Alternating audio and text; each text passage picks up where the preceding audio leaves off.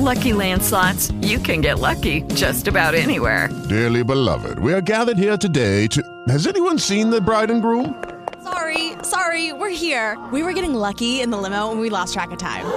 No, Lucky Land Casino, with cash prizes that add up quicker than a guest registry.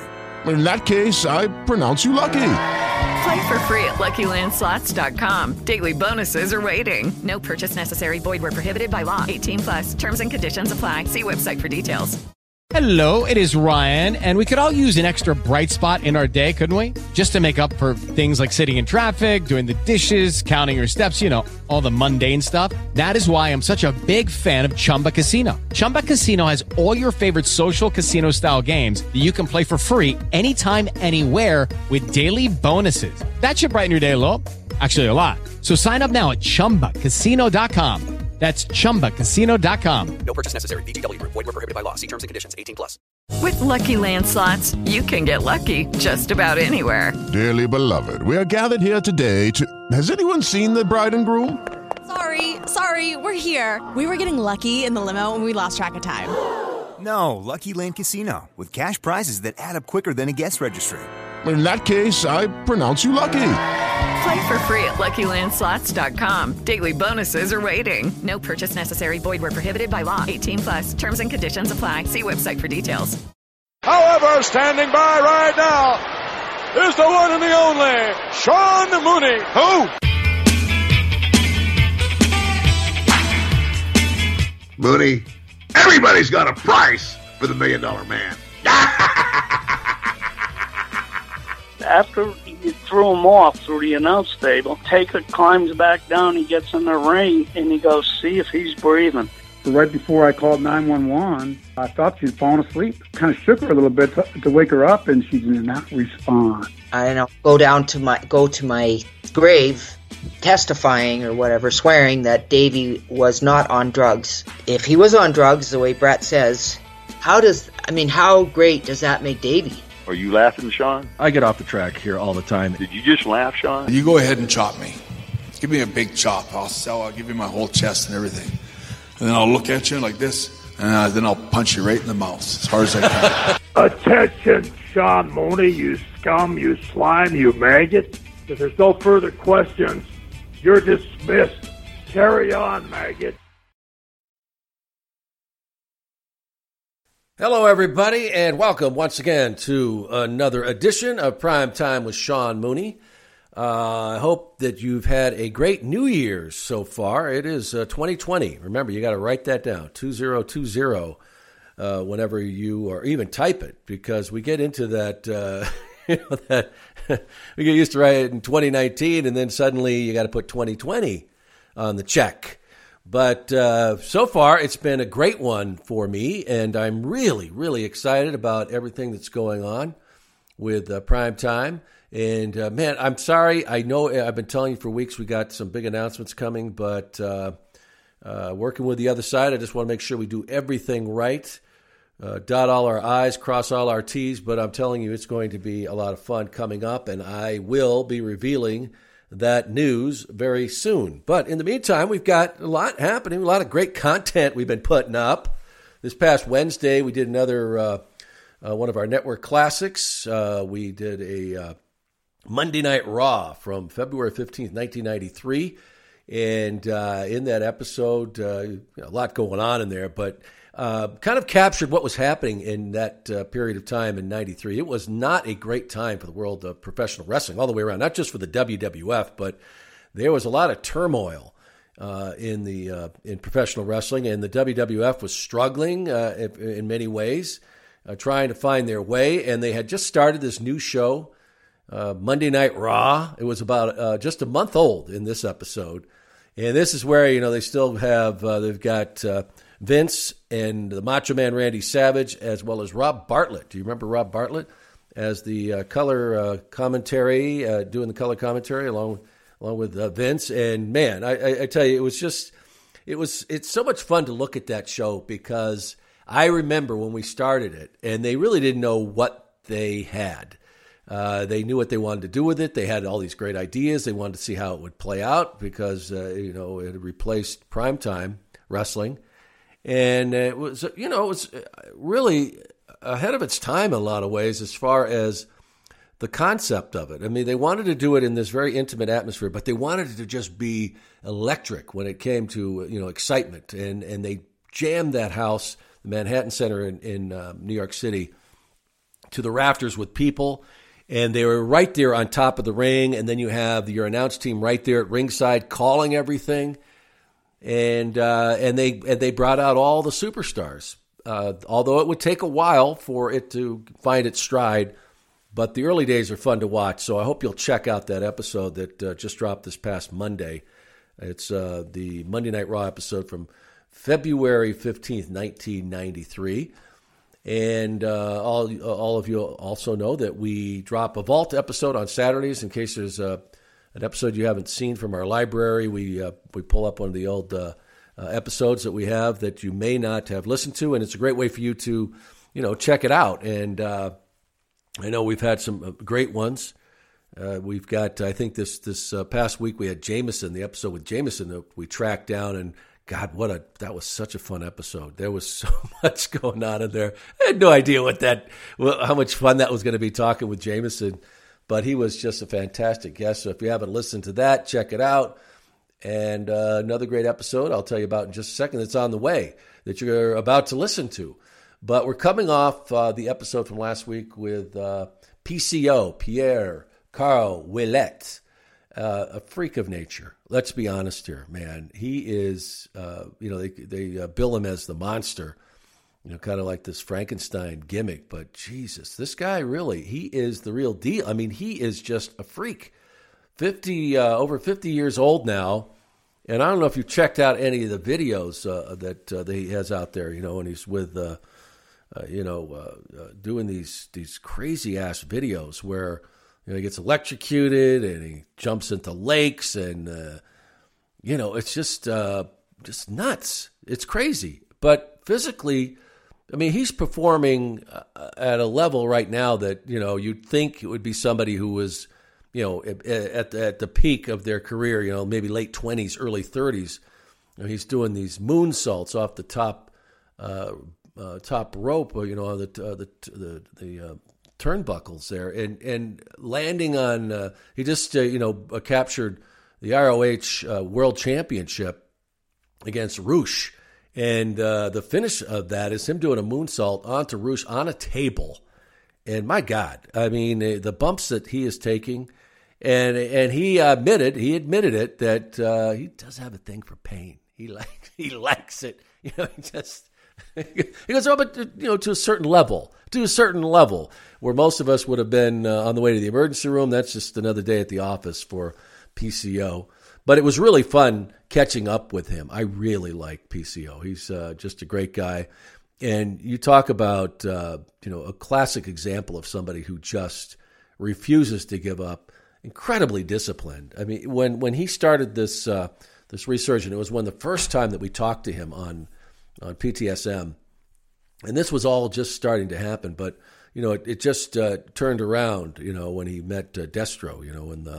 And that guy is just a freak too, and didn't think that he could hang with him and work out with him. But PCO proved him wrong, and just amazing. I mean, really, you think about it, what has happened since then, and.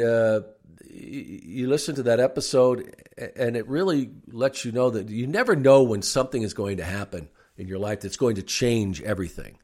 And he talks about, driving all night to go down to that event, and, has a match that just blows the doors off the event there. And by the time he gets home, his phone is ringing off the hook. And he hasn't looked back. And he's not done yet. He has all these goals, and I wouldn't be surprised you might see him up north. I mean, the WWE, you never know. But really happy for him and everything that's happened with him in his life. And just a great guy. I loved having PCO on once again. I mentioned checking out all the content.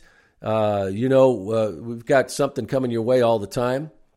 And you can get it all by becoming a member, a Patreon member, PTSM, and that's real easy to do. Just go to patreon.com/primetimemooney, patreon.com/primetimemooney, and join up for as little as $4.99 a month. You get all that content early and ad-free before anybody else does. We drop it early for you. And, of course, all the other perks that if you want to become a Mooney, one of the higher tiers, or a Legion of Who member, you get those perks as well with the watch-alongs. And, we do shout-outs. And also you get your own podcast as a Legion of Who member and even a watch-along, like your own private watch-along with me. So that's something worth checking out. Go to patreon.com/primetimemooney. And we've been putting up a lot more stuff also on YouTube, where they've broken a lot of these down. Casey and Evan, they've broken down some of these episodes into clips, some of the best parts of these past episodes of Primetime with Sean Mooney. And so if you want to go there and, for instance, we've got the clip in there with Lex Luger talking about what happened with Elizabeth. That's just so you can listen to, and, just many, many others. And that's real easy to do. Just go to youtube.com, of course, and just in the search bar there, just put Primetime Mooney, and you go to our channel there. And please subscribe.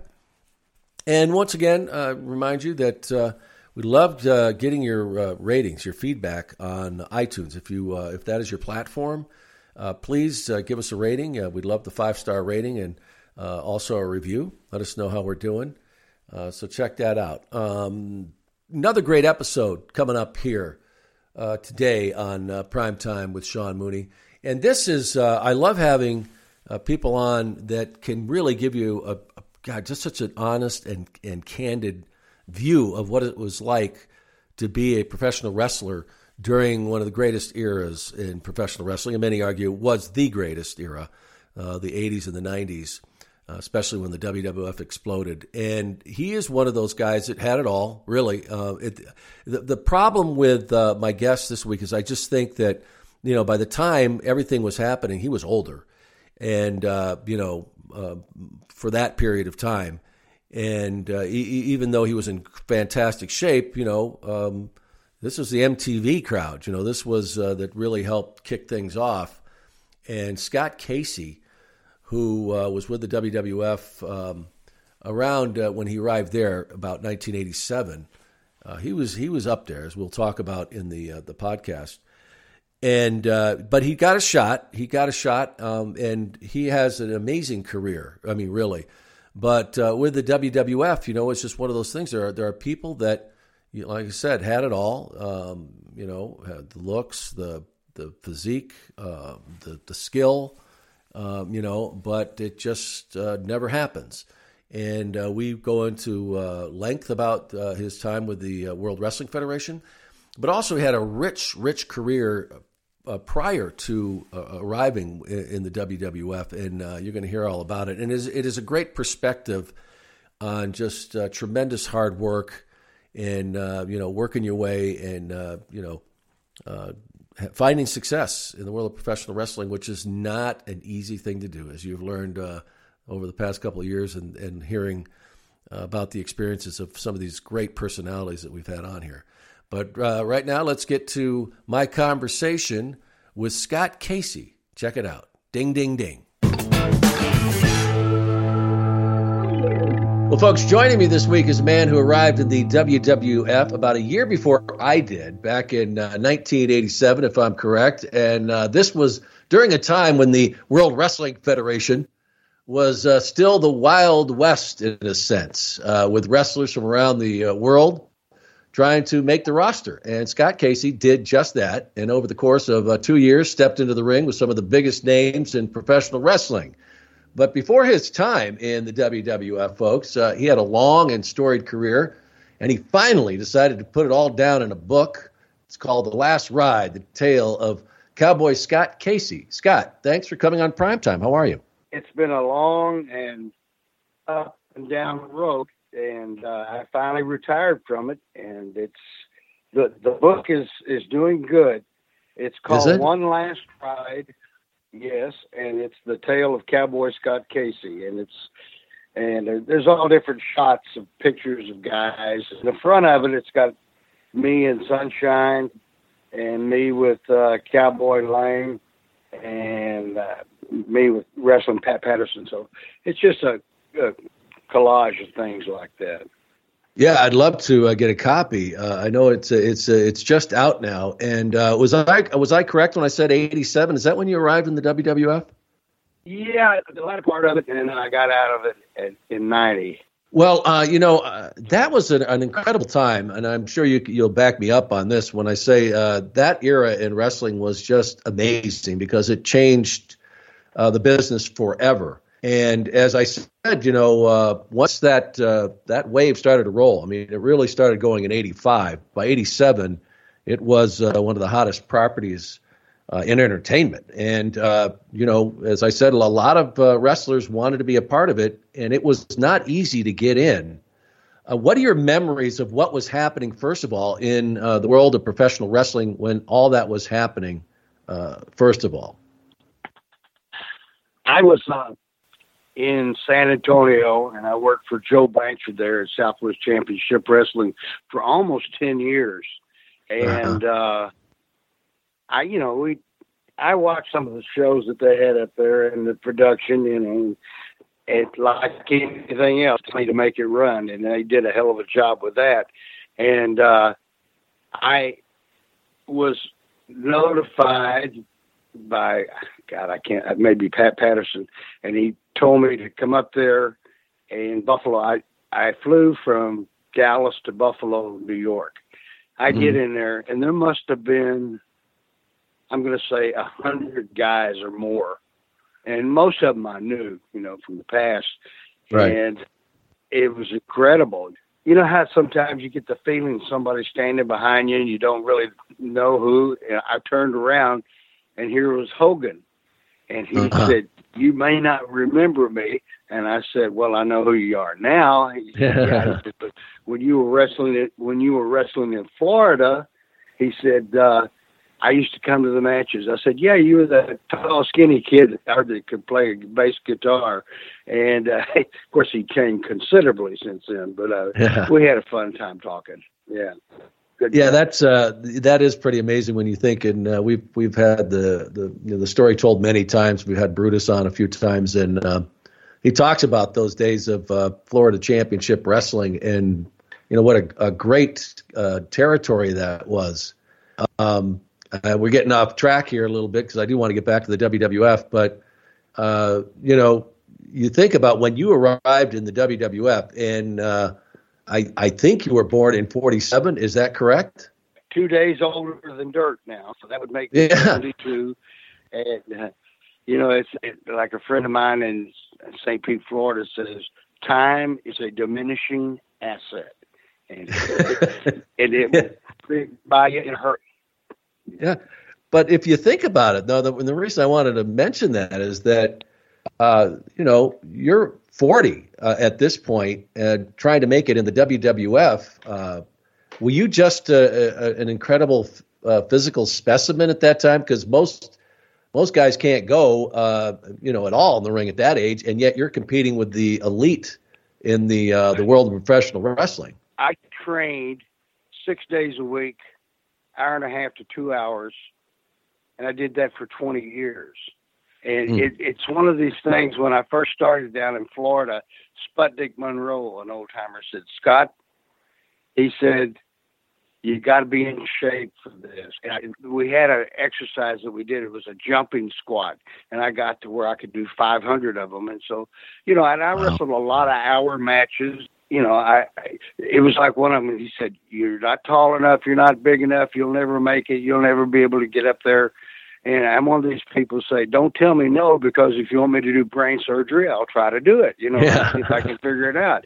It was just the way I am, and I worked and got my good shape, and I was up to about 250 and enjoyed it and had a lot of fun meeting all the guys that were up there. I mean, most of them I'd seen them all over the country or the world, But it sounds like you got some great training in Florida, and you mentioned those jump squats. I immediately thought of Hiro Matsuda because I know you trained under him. And, God, you hear the stories about what it was like to train with him. Can you give us a little taste of what you experienced with him? Yeah, they had a place on 106 North Albany. That's where the office was, a little place, and they had a ring in the back. And, Florida is hot and humid. They didn't have air conditioning in it. But also, let me back up and say, Bobby Duncombe told me, he said, if you can learn to do jumping squats and do a lot of them, he said, Matsuda will be impressed.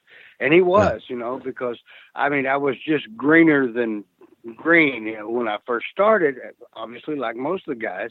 But, you learn all the techniques and stuff. But I'd just get out there and do it, And Matsuda, he was very impressed that I could do that many of them. He said, "Oh, you strong boy." Yeah, okay. Mm-hmm. And the thing of it is, let me fast forward and say that when Matsuda died, I wrote his wife a letter and told her how much I enjoyed working with him, and he was such a nice man.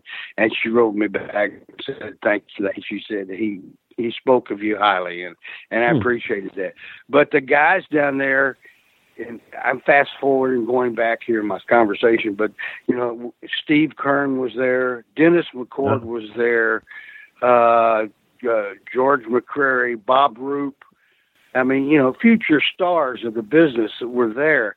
And, these guys were impressive. I don't know, every guy, well, not every guy, but most of the guys were trainers. So you learn different ways of doing things, and I picked it up and went with it. I was very glad. I worked my tail off to become good at it, and that's all I can say about that. Well, the fact that you mentioned, but you mentioned that Matsuda was impressed with you. That you become part of a very small fraternity, I think, because a lot of men tried, a lot of men died trying. I know that Hulk Hogan was experienced some of his brutality, and from what I remember from some of the conversations about his training methods, is that I don't know if he was in dry cleaning or something like that, but he had a big warehouse, and they would just clear everything out for the training sessions. And there was, like you said, no air conditioning, and we're talking Florida, folks. So you can imagine, no matter what time of year it was, it must have just been incredible to try and train in those conditions. It was miserable. It really was, But it's like, I had this mentality, and I got it from my mother, and I'll explain that story later. But anyway, this mentality that I am going to be able to do it, and I will make something out of it, and I will be a success.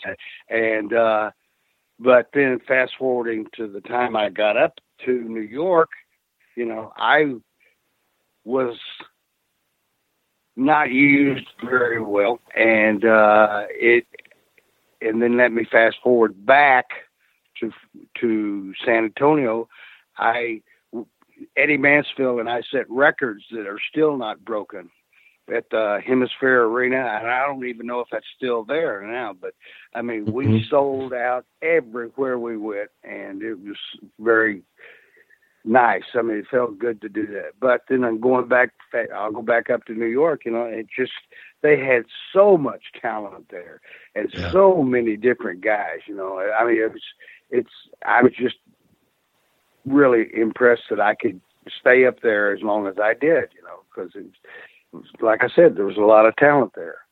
Yeah, and I've counted, and they have the rosters from that era, and they would go with maybe 60 something plus superstars, I guess we'd call them. And you think about it, of the thousands and thousands and thousands of professional wrestlers out there, that was the roster. That was to be included on that roster was a pretty amazing accomplishment, considering just really when it came down to it, how few of those athletes made it. So that is that's something definitely. It's everybody's got an ego to some extent on what they do, and I was, I guess, hurt because I didn't get a chance to prove what I could do, and I just like I would talk. George Steele was good at it. We'd room together a lot, and I'd ask him, I don't understand. Why won't they let me do something? Why can't I have something going on? Well, and then in the same breath, I can say they had so much talent, and they just, I'll give you an example. And this is just what happened to me. Like, I would wrestle guys like, oh God, what was his name? The tag team, or Axe and Smash or something. Yeah, Demolition. And I'm wrestling these guys, and having to put them over. And they both said after the match, they said, "We're sorry, we had to beat you." Now, I never in my life had I heard that from anybody. I always think, from the old timers, I said, "Thank you for letting me win," or whatever. And it just, I knew what I was doing, okay? And, I trained guys like Booker T and his brother Stevie Ray, and I helped train the Ultimate Warrior, Jim Hellwig. And really? Honest to God, yeah, Jimmy was, when we were in Dallas, he was Dingo and Warrior or something like that. Right. And when we were down there, the Fritz asked me, he said, "Can you help him out a little bit, because he's a little rough around the edges, but God darn, he looks good." He was impressive. And I would work with him. And I, some of it worked and some of it didn't. But due to the fact that he looked the way he looked, there was nobody else around that had a body like him.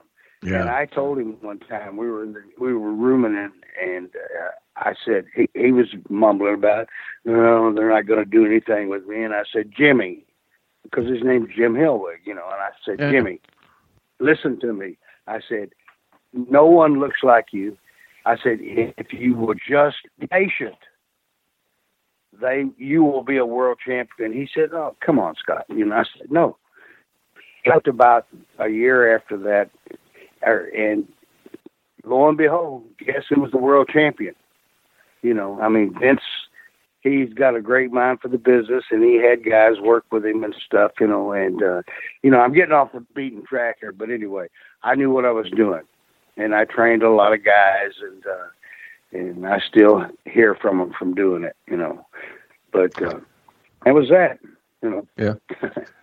Lucky Land Casino, asking people, what's the weirdest place you've gotten lucky? Lucky? In line at the deli, I guess? Aha, in my dentist's office.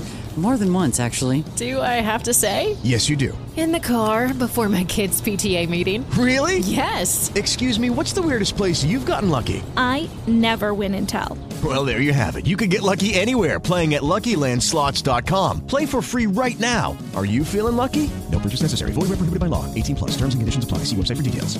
Judy was boring. Hello. Then Judy discovered ChumbaCasino.com. It's my little escape. Now Judy's the life of the party. Oh, baby, mama's bringing home the bacon. Whoa, take it easy, Judy. The Chumba life is for everybody. So go to ChumbaCasino.com and play over 100 casino-style games. Join today and play for free for your chance to redeem some serious prizes. ChumbaCasino.com. No purchase necessary. Void where prohibited by law. 18+. Terms and conditions apply. See website for details.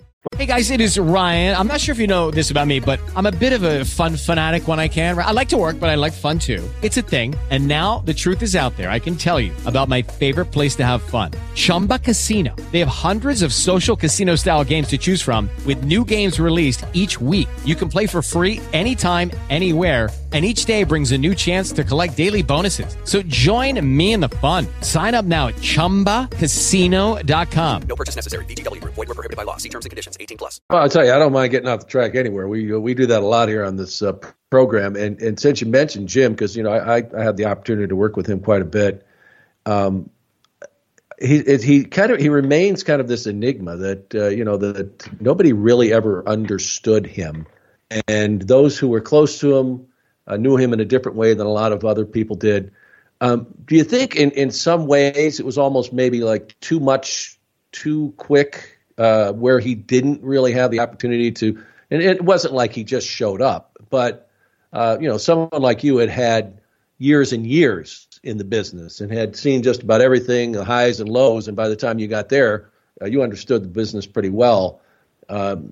It didn't seem like Jim ever felt like he fit in, and it was difficult for him because that success and fame came so quickly. Yeah, he was kind of into himself quite a bit, and Yeah. I used to call him Dr. Depression all the time because he was always depressed because he wasn't doing anything, and possibly in the bottom line, and Yeah. being in the office and doing what you did, you know how it works with the money. And I remember being on speaking of money, I remember being on the Survivor Series. And I think there was 4 or 5 of us one team and 4 or 5 on the other team. And all the guys, let me stop here and say all the guys that were on the other team are now dead. Mm-hmm. Yeah. Well, a lot of them are gone. Yeah. Oh. But anyway, I it just, I'm getting off the track here. My mind went blank here for a second, but it's We were talking about that the money Survivor that Series in you made. '88. Yeah. Yeah. What the thing of it is, and this may not be a lot to the big superstars, but I mean, for 3 minutes of work one time, I made $5,000, and and I'm sitting there thinking, what are these guys making on top? It's incredible. There's a lot of millionaires that are up there now, and it's it's money and the showmanship, the announcing, everything combined is what makes it so. And I can understand why he was a little bit depressed about it. It got me too, because I wanted to do it too. But at least I can say I was up there and I enjoyed the time. It was a lot of fun, a lot of traveling. Unbelievable, Yeah, no kidding. I mean, those, and that was because at the time they were doing so many house shows. I remember, doing the event center that we used to, do 90 markets a week where we were updating. And that didn't mean there were 90 different shows, but the fact that they were doing some, shows every single night. They had A, B, and C teams out there, and it really was it was brutal to to do that schedule because not only they what I was just going to say I nicknamed the third team the Buttermilk Run, and because we'd have some of the house shows that didn't draw anything. I mean, they drew. You knew if you were going to be on a show with Hogan, you were going to make some money. Right. It's real simple. I mean, he was a multimillionaire many times over, and he deserved it. He was the commodity. I remember one time we're in San Francisco, and we're waiting to get on a plane, and he's running down there, and he's saying, "God, come on, guys." He said, "I'll put you on this other plane, first class," he says, "because I got to spend this money." I'm sitting there looking, okay, I'll take the ride, you know. And he was, here's an example of, and I'm going off away from me, but me, Hercules Hernandez, Big Boss Man, and what was his name? Big Boss Man, and Hogan were sitting in the dressing room in Des Moines, Iowa, and he said, "You guys want to go with me?" They had a Learjet out there. I said, "Sure." We walked out the back door. The chauffeur's waiting, takes our bags, takes us to the airport. We hop on the Learjet, and I forget where we went, but when we got there was another chauffeur. And, most people don't live like that, and it was fun, Yeah, it was good to be friends with Hogan. Yeah. Yeah, I enjoyed it. He's a very nice man, And somebody's told me that he wants to be in another one of the WrestleManias, and I said I hope his hip replacements hold up. That's all I can tell you, because a lot of guys have had to have knees and hips replaced, and it's like being in a car wreck every night, especially. Back then. Just about. So, yeah. Well, and you were doing it, 6 or 7 times a week, maybe even more, because sometimes you had double shots on the weekend. So, that's a lot of damage that you endure. Yeah, it's incredible, Sean, that you go to the TV taping. Well, that might start at 8 in the morning, and end at midnight because you were doing tapings to shoot them out across the country. So when we got there, they could make some money. But I mean, you'd stop, and I remember Chief Jay Strongbow would sit there at a table, and he would have stacks of tickets for you. And God forbid you ever lost one, because you got to pay it yourself. But I mean, this guy was just handing them out like crazy. I've never seen that. But I mean, we would fly. I'd start in Dallas, and I'd fly to New York, and then from there, we'd do a tape here in Madison Square Garden, and then from there, we'd either take the route up by Canada, or take the middle route by, say, like Kansas, Iowa, and all those places, or take the southern route down like Florida and go that way. But I mean, it was incredible that had things lined out for us. Yeah. Do you look back and, it's all a matter of timing. And like I said before, this really didn't start to happen until, 85. It was in the works before then, but until WrestleMania 1, before things really took off. Do you think about, man, if I would have been maybe, if this happened 10 years earlier in my career, it may have been a different story? Yes, absolutely. Yeah. But, I mean, by the time I retired, I was 42. I get guys calling me now on Facebook and stuff and saying, I'm 5'9", I weigh 185, and I can get in the ring and go. And when I went to New York, I was about 250, had a 56-inch chest, 21-inch arm, and almost 6 foot tall. There were 20 guys with dimensions, except they were 6'1", 6'2". Size sometimes means everything, especially in that business. And if you got the right gimmick and you got the size, you're going to make some money. Yeah, especially back then. Size was you see a lot smaller guys these days finding great success, but back then it was the big men, and there was it's a few rarities. I mean, people like Bret Hart and that weren't these monsters, but that was pretty much the call of the day then. And so to make it, even as a 6-footer, as you said, wasn't easy. You really had to be something special like a Bret Hart for that to happen. Absolutely. I mean, he was a master technician, and he's second generation. Yeah. He trained, and great guy, very quiet. Didn't say a lot. I remember he caught me with a forearm in the head, and we finished the match. And I said, "Great match, Scott." I said, "We wrestled." I mean, I got a concussion. He hit me so hard in the head. And I mean, he apologized for it. I said, "Don't worry about it." I said, "It happens, I said, if I had not been in that coma, I'd have given you one back. In the business, it's called a potato. You would have delivered a receipt, huh?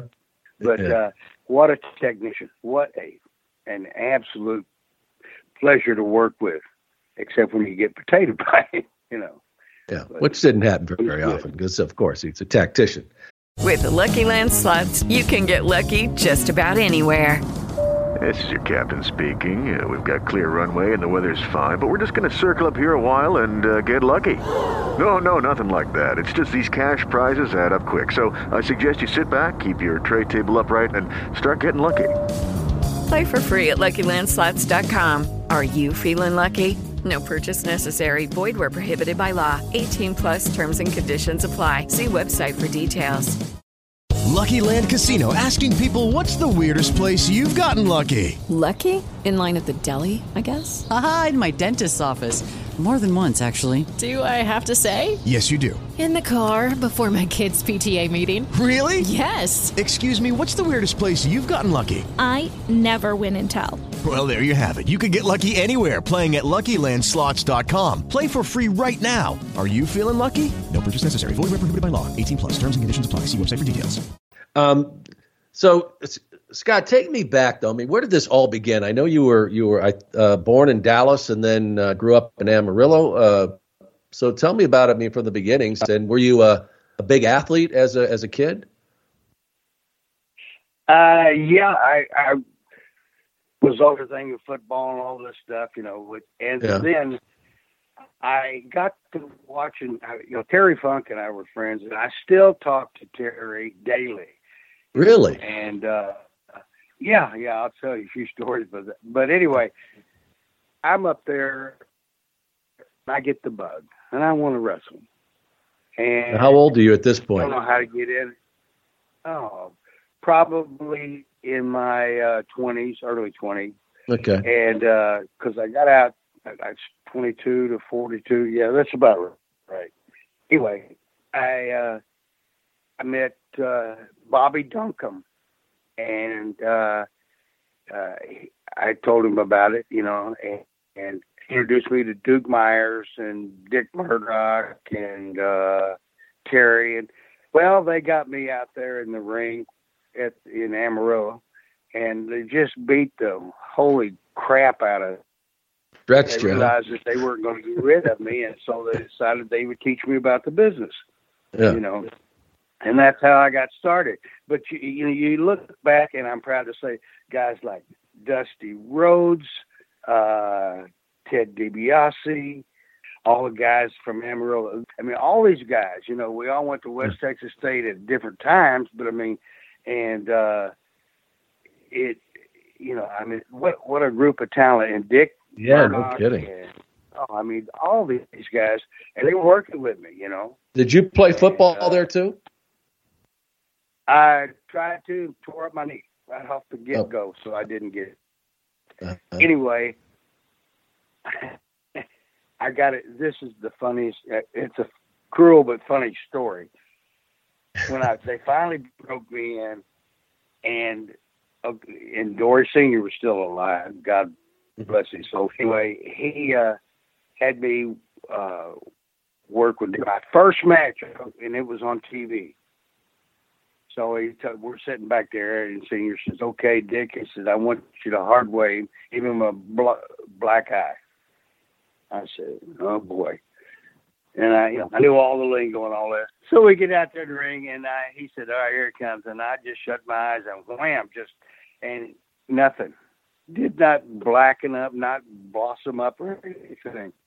We get back to the dressing room, and Senior is furious. Now, he's an old-timer. He'd probably been doing it from the 40s up to the 60s or 70s at the time. And he said, "Murdoch, I'd beat you to death." He rears back. I said, "Wait a minute. Mr. Funk," I'd call him. I said, "Don't hit me with that ring." I said, "You'll rip me apart." I said, "Oh, I'm sorry." And when he said sorry, he took it out there. Man, he knocked me on my tail end. And I, got up, and my eye was swollen a whole bit. And I did not know at the time. Al Hayes told me when I came to New York, he was announcing there or something. Mm-hmm. He said, you didn't know what happened after you got hit. And I said, "No, what?" He said, "He caromed off you and hit Murdoch and hit Terry because they were laughing at him." The old man was funny that way. That was my introduction of, being a tough guy and taking what they wanted to give to me. Wow. And, and that was a funny thing, But, so that did blacken your eye, I imagine. Anything except killing somebody, I would have done it just to get out to get in the business, because I wanted to be something. I wanted to be somebody. And I talk about it in my book, One Last Ride, that story. And there's so many stories in this book, Sean, that you just, we rode in cars all the time. But we didn't fly. We flew some, but not like they do now. But we rode and rode. And I'll never forget, Sputnik Monroe was up in Amarillo at the time. He said, "Scott, you're going to make $2,500. I said, "What do you mean?" I'm thinking, man, that's a lot of money. He said, "No, that's miles. If you've ever been in the Amarillo territory, you'd know what I'm talking about. You go from Amarillo, you go up to Colorado Springs, you go across to El Paso, you come down to San Angelo, and you go back up to Amarillo. And I'm telling you, you can wear a car out in a couple of months. It just, you drove and drove and drove, and it was enduring, and we used to have what they call bologna blowouts. You'd stop after the match, you go to the 7-Eleven, pick up the bologna and cheese and all that other stuff in your beer, and one guy would make it, one guy would pass the beer. That's what they call bologna blowouts. Of course, you can't do that on a plane nowadays, but it was fun back then. It was, there was and so everybody much was, camaraderie. and everybody was drinking a beer, right? Even the guy behind the wheel. Oh, yeah. I mean, I'll give an example of beer drinking. I'm in Colorado with the giant, Andre. And Andre liked me because we were the same age and we got along good. And if he liked you, well, you know this. If he liked you, he called you boss. If he didn't like you, you could be standing there with $100 bills hanging off of you. He wouldn't talk to you. It was embarrassing, But anyway, so we're up in Colorado Springs, and this was in 70. This was 73. I had a 72 Chevy Blazer, and he said, "You mind if I drive?" I said, "No, not at all." So we reared back the front seat. It was like a bench seat, and we had bought 2.5 cases of beer, and we had the bologna and everything else. So I'm making the sandwiches, and we're drinking, and it's wintertime. Old, and we're drinking, and he's driving, and he comes from France. Whoops, dropped my phone. Anyway, he comes from France, and, they have a lot of ice and snow around there. And I think he's Russian and French or some combination like that. But anyway, we're driving along, and I said, "Andre, you got to remember, these New Mexico cops, we're going over to Albuquerque." I said, "These New Mexico cops will nail you if they catch you speeding." "Okay, boss." He's going through that 2 cases of beer like it's nothing, and I'm thinking, you can have some of mine, because I wasn't going to drink 2 cases, 6-pack. But anyway, we get stopped. This is in my book, One Last Track. We get stopped, and I go, "Oh God, man!" The back seat is full of beer. Go to the seat. You see the seat. He gets out, and the cop's a big dude himself, about 6'8", and he looked. He said, "You're Andre the Giant." He said, "Yours got Casey?" I said, "Yeah." I'm sitting there still drinking. He said, "Guys, I hope you're not drunk." He said, "And I got 4 little boys that love you to death. Sign autographs." I said, "We'll do better than that." I said, "We'll take some pictures out and sign them for you." He said, "All right, just get there.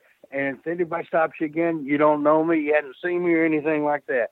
And I thought to myself, only with a 7'4" giant could I get away with something like this. Yeah, absolutely. It was incredible, But and I've got so many stories like that in my book that, with people like Bruce Bernard, Bruce Swayze, and I don't know how much time we've got left on this thing or not, but I'm telling you, I just recall all of these fun things that we did, and there was so much camaraderie, and you get in a spot, and somebody says, "Oh, it's all fake or phony or something."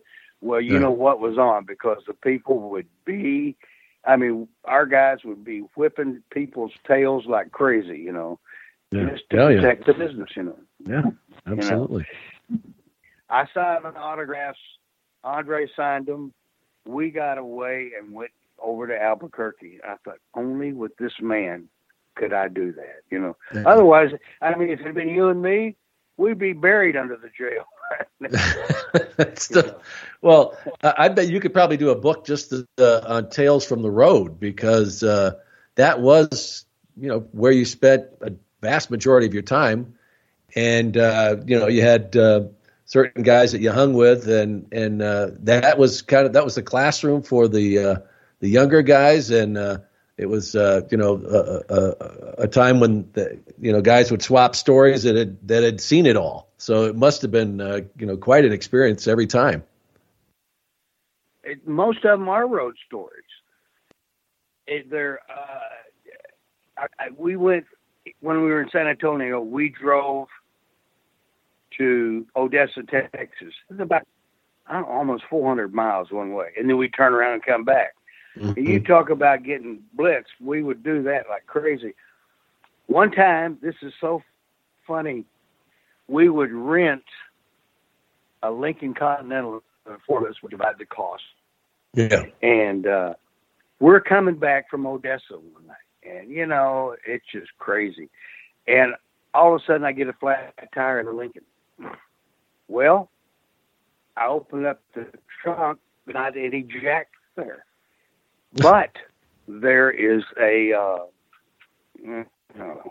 thing that takes the a lug wrench. Yeah, I'm just thinking about it.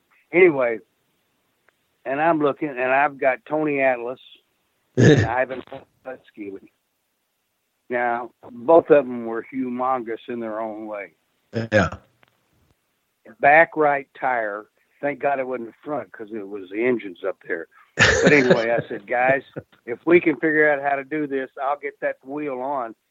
First of all, I took a lug. We yanked it off, and I slammed and Rick, who else with us? Ricky Romero. You know, he helped me put the tire on. I said, nobody is ever going to believe this. I swear to God this happened. They picked that sucker up. I slammed it on there, and we went, you know. And I saw Ivan the other day. We were up in New York doing one of the meet and greets, you know, and I'm selling my books. I said, do you remember that? He says, oh, yeah. You look at Ivan now, you think he can pick up a waste basket. Now, you know, it's just, I mean, he's dropped down to about 150 pounds, but it just stories like that. And back in the day. Yeah. Oh, it was so much fun, you know. Yeah. And it was tiring, it was grueling, but we loved it, and we did drink more than our fair share of beer, I would say. You know, you mentioned Al Hayes, and I believe you're referring to Lord Alfred Hayes, who was an announcer, and I worked with him quite a bit, and we became very, very good friends. But I always love to hear stories about his time in Texas because he spoke fondly of working in that territory. Do you have any other stories about Alfred that when you were down there? Lord Alfred Hayes. He used to, first of all, used to call aluminum aluminium. I don't know why. I guess it's an English thing, I'm sure. Yes. But we went we would wrestle in El Paso, and we go across the border and get blitzed. But somebody put a tab of acid in his drink. And, you know, it took a while for it to affect him. And all of a sudden he's screaming like a girl. And I said, Alfred, get a hold of yourself. What's the matter? He said, there's a frog in my drink. I said, what? He said, yeah. And somebody had taken one of these little mugs, had a little frog at the bottom of it, then poured his drink in there. And when he got to the bottom, he thought the frog was going to attack him. I'm laughing so hard, Sean. You can't imagine, you know. And we had to hang on to it. And it takes a while for that stuff to wear off. And we got him through it. And he was such a sweetheart of a guy. And I wrestled him many times. And he'd come up with these funny sayings in the ring. You know, we'd do something. He said, okay. He said, I'm going to do the dipsy doodle. I go, what? He'd do something funny that they do in England. And I'm sitting there going, I'm behind the times. Either that or he's ahead of the time. I'm not sure. But he couldn't find a nicer guy. And may I say that his wife was a drop-dead gorgeous lady, and they had a beautiful daughter and son. You know, I'll put them in that. Yeah. He was, you know, a lot of people remember him, you know, with the WWF, and he was always a baby face. But, you know, and like I said, the whole time I knew him, I never heard him utter an expletive ever. He would say, if something bad happened, he'd say, how unfortunate. But a lot of people don't realize what a great heel he was. He was a tremendous heel. And I know down in that territory, he loved it. And but a lot of people don't know that he was a great heel. I learned a lot from him. And speaking of learning a lot, I learned the most valuable lesson I could ever learn to being in the business. I'm in Los Angeles with Bob Euchre, and then Lou Thez comes up. Bob's looking for all the young girls, and I'm going, just a minute, let's watch the matches. And then I turn around, and here's Lou Thez. I said, Lou, what are you doing? He said, I'm watching the matches. I said, it's the second match, Lou. He said, Scott, something I need to tell you. You can always steal something from somebody and put it into your repertoire. He said, and I never, ever forgot that. And I always watched the matches, always did, because you do it. You could learn things. I learned how to take a bump that Harley Race did. I learned Ray Stevens, how he'd do it was a forward flip over, and he'd come up sitting on top of the top turnbuckle.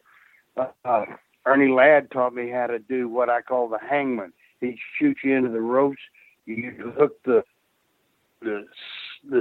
top rope with your right hand, and the left would go away, and your neck would be attached to it. It's not a easy move, and I wouldn't advise anybody to try it because it could be brutal. But Ernie taught me how to do that, and I learned things from these guys. Geez, how many?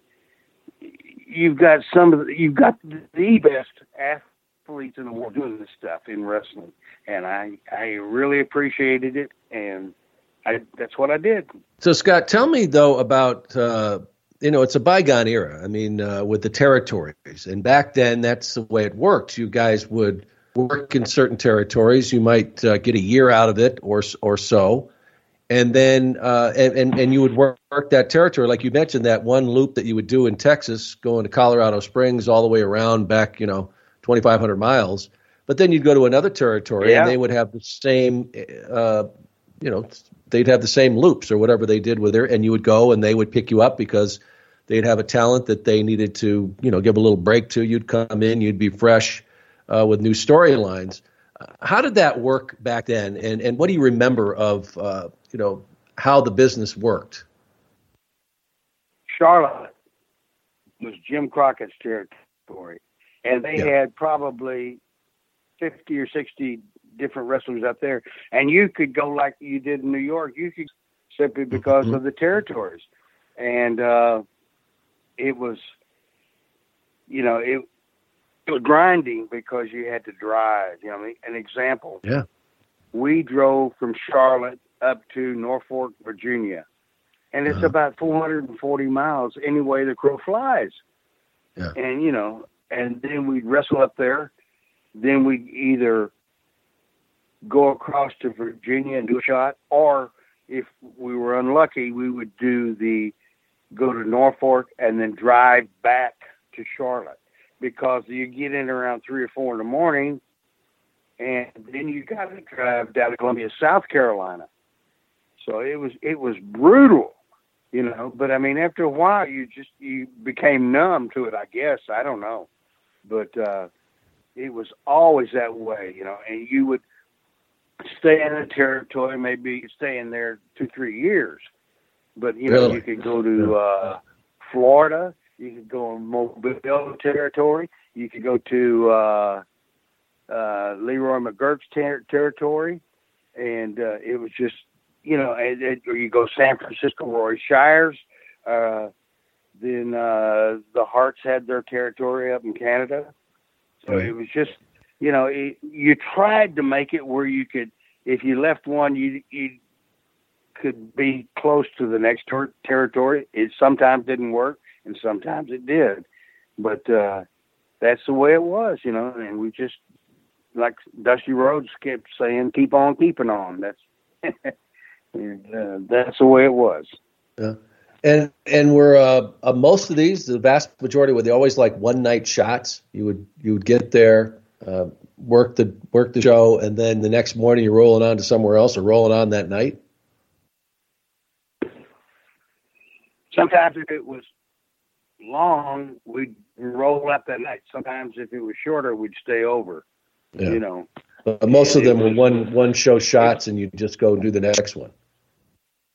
Oh, brutal. John, I'm telling you what, I felt like taking Novocaine and shooting in my tail end because, you just sit and drive and sit. You know, we'd switch guys, you know, especially when you do those shots from Charlotte up to Norfolk, Virginia, back to Charlotte. They go down south to, say, like Columbia or South or Savannah or somewhere like that.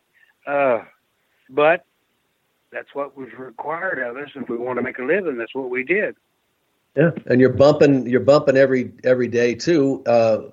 Was it a good living? I mean, did you make a good living, or did you get by? Because you're paying your expenses too when you're traveling. Sometimes it was, and sometimes it wasn't. In the early 70s, I'd drive 300 miles for a $25 payoff. Wow. Yes. And it was just, what are you going to do? You know, you love it, you stay with it and hope that you can become a main eventer and make some good money. Right. You know, and it was brutal though. Yeah, I mean, people don't, they don't understand it, and especially today. It's of course a very, very different business. But it was really tough, and especially how could you have a family? Because a lot of the time you didn't want to take time off because that means you're not earning money that night. And so would you have to just say, you know what, I got to step away for a couple of weeks, or how would you do that? Well, either that or like me, I was married 3 times. They tell you what's going on. You know, it's not, the wrestling is not a business for people that are married, even though some are and can endure it. You know, it's just the way of the road, you know. Yeah. But, I tried anyway. Well, it is. It was a very difficult time. I'd love to hear the stories though, because a lot of people don't understand how these roads were and literally paved by people like you and others coming up through the business to make it what it is today. And that included, and I know you spent some time where you went on the other side of the world. You worked for Jim Barnett. And, we're talking back then, that is a long way to go. But was it, worth the experience of doing that? And I don't know how long or how often you did it, but what was that experience like? Jim Barnett saw me to Eddie, and he said, "My boy, I want you to come over to Australia." I had never left this part of the world before. Mm-hmm. And I went from, let's see, Texas, Hawaii, and then flew and flew and flew. And we finally got to Australia is where we landed. And, I didn't realize that it's summer over there when it's the middle of winter over here. Right. Get off that plane and it's 110 degrees. The wind's blowing like a blast furnace. And Jimsy goes, "My boy, I'm so glad to have you here." Oh, boy. Anyway, it was fun. I met a lot of good guys, Mario Milano, and I met Dennis McCord and Bob Roop. And then, I saw them again when we came back in different territories. But this was my first experience of flying everything. Back in the 70s, you didn't drive over there because it was like 2-lane highways, and their trips were brutal. We would fly from Sydney to Melbourne, Adelaide, Perth, Brisbane, Tasmania, and it was different. And I met guys like Spiros Arion, a great guy, and but I came back and I went to Charlotte again like an idiot because the trips were so long, but the money wasn't bad. But over here, you weren't going to make that much. You were lucky if you were going to make $50 to $100 a night, which nowadays these guys would laugh at you if you don't. That's what you're going to make. but it was an experience. I'll put it that way. Yeah, well, it was, and it was, quite a ride for you. I mean, people remember you from the time that you spent with the WWF, but man, you had some incredible career, and I hope that folks take the time to find out by getting the book, One Last Ride: The Tale of Cowboy Scott Casey. So you get a chance to see what's going on with the business today. Are you encouraged or discouraged with what's happening? A little bit of both. Simply for the fact, I'm encouraged that they're making big money and they're showing some unusual moves and stuff. But I'm just encouraged because when I was in the business, when I started out, I had got like Ole Anderson and Gene Anderson, and they would teach me, and they said, it's like telling a story. You have to tell the story and make the people believe you and make it work. And that's hard. It's hard to do. I mean, people come out there, they want to be entertained, If you don't know what the heck you're doing, you're going to be on the side of the road, looking for a lift somewhere. But I mean, you just had to be part of it and know what you're doing. Well, I hear that all the time, that, the difference, I mean, they're tremendous athletes, and what they can do in the ring is just astounding.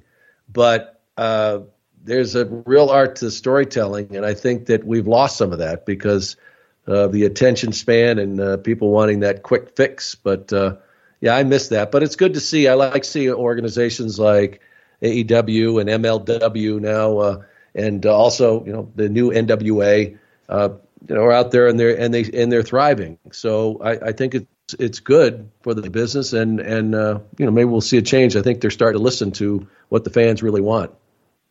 You have to take what you and mold it and make it work. I said, because you've got guys that can do anything in that ring, and if you don't work at it, people are going to just get out of the way. We don't believe you or anything like that. I mean, the wrestling fans are as smart as we were, and even though we protected it, but now they're as smart as we are, and I still think they need to go back to telling a story. You start out, you maybe do one high spot, boom. It's like I told a kid one time, I said, boom, I'm going to give you a bump and cover you. And I said, don't wait till 2.5 to kick out, simply for the fact we just started the match. I said, it's common sense. You've got to be able to take a bump, me cover you, you kick out. Maybe take a couple more bumps, I'll cover you 1.5, kick out. 2. And these are things that people don't realize, but it's the truth. You have to make them believe, and you have to show what's going on, Take me for a ride.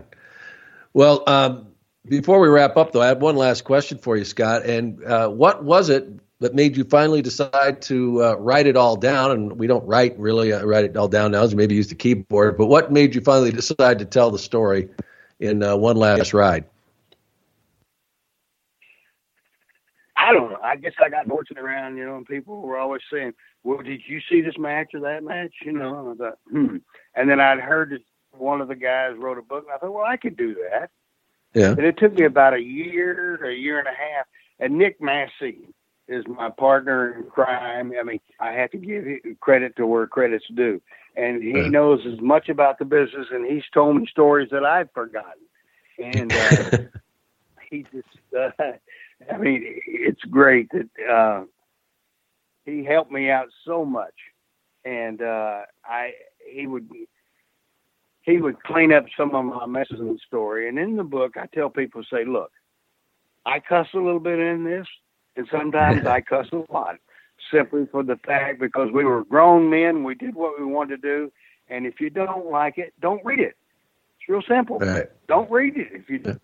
But that's just the way it was, and I wrote the book from the heart. I did not throw any of the guys that were married under the bus that were messing around with women or whatever. I said, I I kept that straight there like that. And it just, once I started doing it and telling stories, it was so much fun. Well, I'll tell you, folks, don't miss your chance to hear all these stories. I mean, I definitely want to get a copy of this book, Scott. And it's called One Last Ride, The Tale of Cowboy Scott Casey. How did they get it? How can they get it? I tell you what, if you talk with Nick, you can reiterate this, but I know it's blurb.com. It's HTTP / and I don't remember the rest of it. And he all keeps they need to thinking know I'm ribbing him because I tell him, say, what is it? And he'll say, you're ribbing me, aren't you? You can get on blurb.com, and then if you search One Last Ride, The Tale of Cowboy Scott Casey, it'll take you there. So, folks, do that and pick it up because it is a great read. And I want, once I get a chance to get through it, then I'll have to get you back on, Scott, and talk about more of these stories. I haven't even touched the surface on them, but when you do it, you do it, and I did. And it was so much fun, and my knees are bad, my hips are bad. And I would say what Wahoo said when I broke my little finger on my left hand. My little finger, it's hanging down by the side of my hand. I'd wrestled Dory Funk Jr. for the world title in Amarillo. And we had a 2 out of 3 fall match. They don't even do those anymore, I don't think. Yeah. And it's called a collar and elbow lockup. He caught my finger. Boom. And we finished the first fall and go back to the dressing room, and here's Wahoo sitting in there. And did you ever know Wahoo? If you didn't, you missed something. But anyway. Yeah, I never had the chance. He looked at me, and I'm sitting there cussing, screaming, and hollering, and moaning, and groaning. I'm telling you, Sean, it hurt all the way up my arm and down my side. It hurt so dang bad. But he looked at me, he said, anybody tell you had to do this for a living? Oh, no. He said, well, shut the F up. And I said, what? He said, because now he's an old timer. He said, you can find sympathy alphabetically in the dictionary between shit and syphilis. Look it up. And I turned that whining and moaning off like it was nothing. I mean, Sean, I'm sitting there thinking, you miserable, but I wasn't going to say anything to him because he was probably the meanest man that I ever wrestled with. We were good friends, but I mean, he and that was 40-something years ago. He told me that, and I never forgot it. Yeah, that's where you can find sympathy. Yeah. And it was. Well, Scott Casey, Scott Casey, it's been a pleasure, and thank you so much for coming on Prime Time. Well, Sean, I really appreciate it. I'll be glad to come back anytime. Boy, I really, really enjoyed that conversation with Scott. And like I said, going into that, really, he's like, his story in many ways is parallels a lot of the most successful wrestlers in history, especially during that period of time where, he talks about, he paid his dues. He worked for all these other organizations. He, did the road trips all across Texas and Colorado and Florida and the northern part of the states and just, did it all and worked with some of the biggest names in professional wrestling with Andre the Giant and, all these other guys that he mentioned. And yet he never reached that level. And for whatever reason, that's just the way it happens. But you got to think about the fact that there are thousands and thousands and thousands of professional wrestlers that have been out there over the years. It just doesn't happen for everybody. And as we talked about in that conversation, that I remember when I was with the World Wrestling Federation, when you're talking about the best of the best, there were not that many places for them to go to be at that elite level. There was the WWF. That was the top, right? And you got 60-plus guys that get to make that roster. I mean, they're just. Do you imagine how competitive that had to be? There were other other organizations you could go to that were at an elite level, but they didn't have that many roster spots. So a tremendous career, and he's got a book out. I hope you'll check it out, called One Last Ride, the tale of Scott Casey. And it's you just look it up on the internet, and you can track it down. But he says he's got just tons of stories. So really enjoyed talking with Scott Casey. I love getting guys like that on because, as I said before we started the conversation, that he just put it out there. He just is very honest. I love what he said. He goes to Vince and he says, do I have a spot on the roster? And Vince says, no. Wow. And then him saying, I just was that was it. And he would come back and do a couple of spot shows, but he was done. So, Scott Casey, thank you so much for coming on. Okay, as always, keep checking out what we're putting out there. We'd love to have you along with us, for this ride. And if you want to get to me, and for whatever reason, if you got a question you want to ask me, or a request, or something like that, please. Email me at primetimemooney@gmail.com, primetimemooney@gmail.com. And a quick apology here to Rob Francois. Rob, really, I am sorry I didn't get to wish you a big congratulations before you had your 100th episode. I know that you were hoping I'd send something, but I don't know how I missed that. But I just wanted to give you a shout out here and say congratulations on your 100th episode of Rad Turtles Wrestling Podcast. You guys keep after it, and I know you got a lot of people out there listening, and it was a great show, I'm sure. But anyway, that's belated, but I wanted to say congrats. So Rob and the gang, really, thanks for your support, and really keep doing what you're doing. I know a lot of people like it. So congratulations to Rad Turtles, the flagship, as Rob likes to call it. All right, keep listening. Remember, every Monday we've got PTSM Network Classics. And then, of course, every Wednesday you get an original episode of Primetime with Sean Mooney. And then Saturdays we have our Vault episodes. As I said, check out our Patreon membership. You can get it all early and ad-free for as little as $4.99. And check out that and get more information. Go to patreon.com/primetimemooney. That's patreon.com/primetimemooney. Follow us on Twitter and Instagram at primetimemooney. And once again, email me. Email me at primetimemooney@gmail.com. All right, that's going to do it. Thanks for listening, everybody. Until next time, I'm Sean Mooney, and I am out.